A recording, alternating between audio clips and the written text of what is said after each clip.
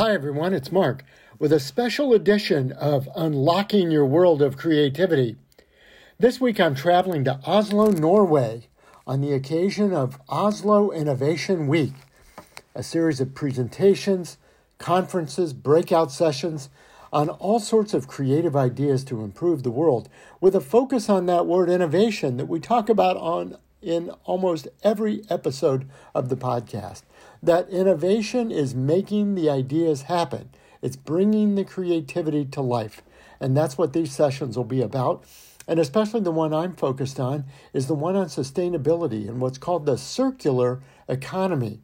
What happens to a product throughout its life, and how can we improve the environmental impact, the health and being impact of products and brands that we call brands with a conscience. So it should be quite an eventful week.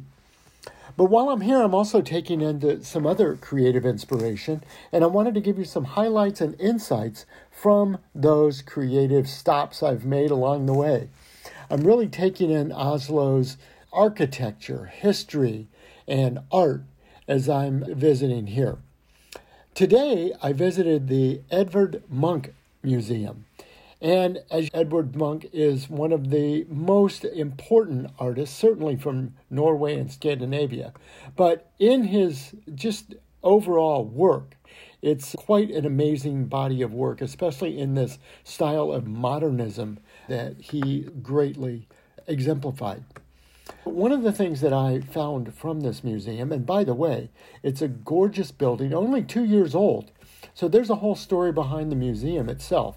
12 stories of amazing design, artwork, exhibition spaces, and restaurants and views of Oslo. Just amazing. But there are 28,000 museum pieces of Edvard Munch in the museum. Some, of course, the paintings themselves, but also photographs, implements, the wood prints that he made, the woodcuts, all sorts of items stored here and then exhibited in an ongoing sort of way. One of the things that I observed today was what was called the Infinite, and then there was another exhibit, the Monumental. These were displays of work processes and ideas and really collections they've been stored away for a while, so they bring them out and let us discover and rediscover some of them. But this exhibit called Monumental was also quite striking in the size and scope of some of these paintings. Much larger. In fact, the exhibit space was 2 stories tall to really give the space needed for these enormous works. These were large motifs that you might have seen in Munch's other works and some of his sketches and things like that, but rarely have they been on display in such a public space as this. Now, one thing I learned was that Munch developed these pieces on the occasion of the 100th anniversary of the University of Oslo's auditorium. This was back in 1911. So some of these works have not been displayed since then. Several hundreds of works that he developed for that, and some of them in formats up to 50 square meters. Think about the size of that. Really built in a series of outdoor studios on his own property. He made several versions. One of the things that I smiled when I learned is that there were a number of pieces that the judges, the committee that were selecting the works of art for the university at that time, rejected. And so he had to go back and rework them. And some of them, he said, then if you're not going to take them, I'm going to take it to someone else who will commission them.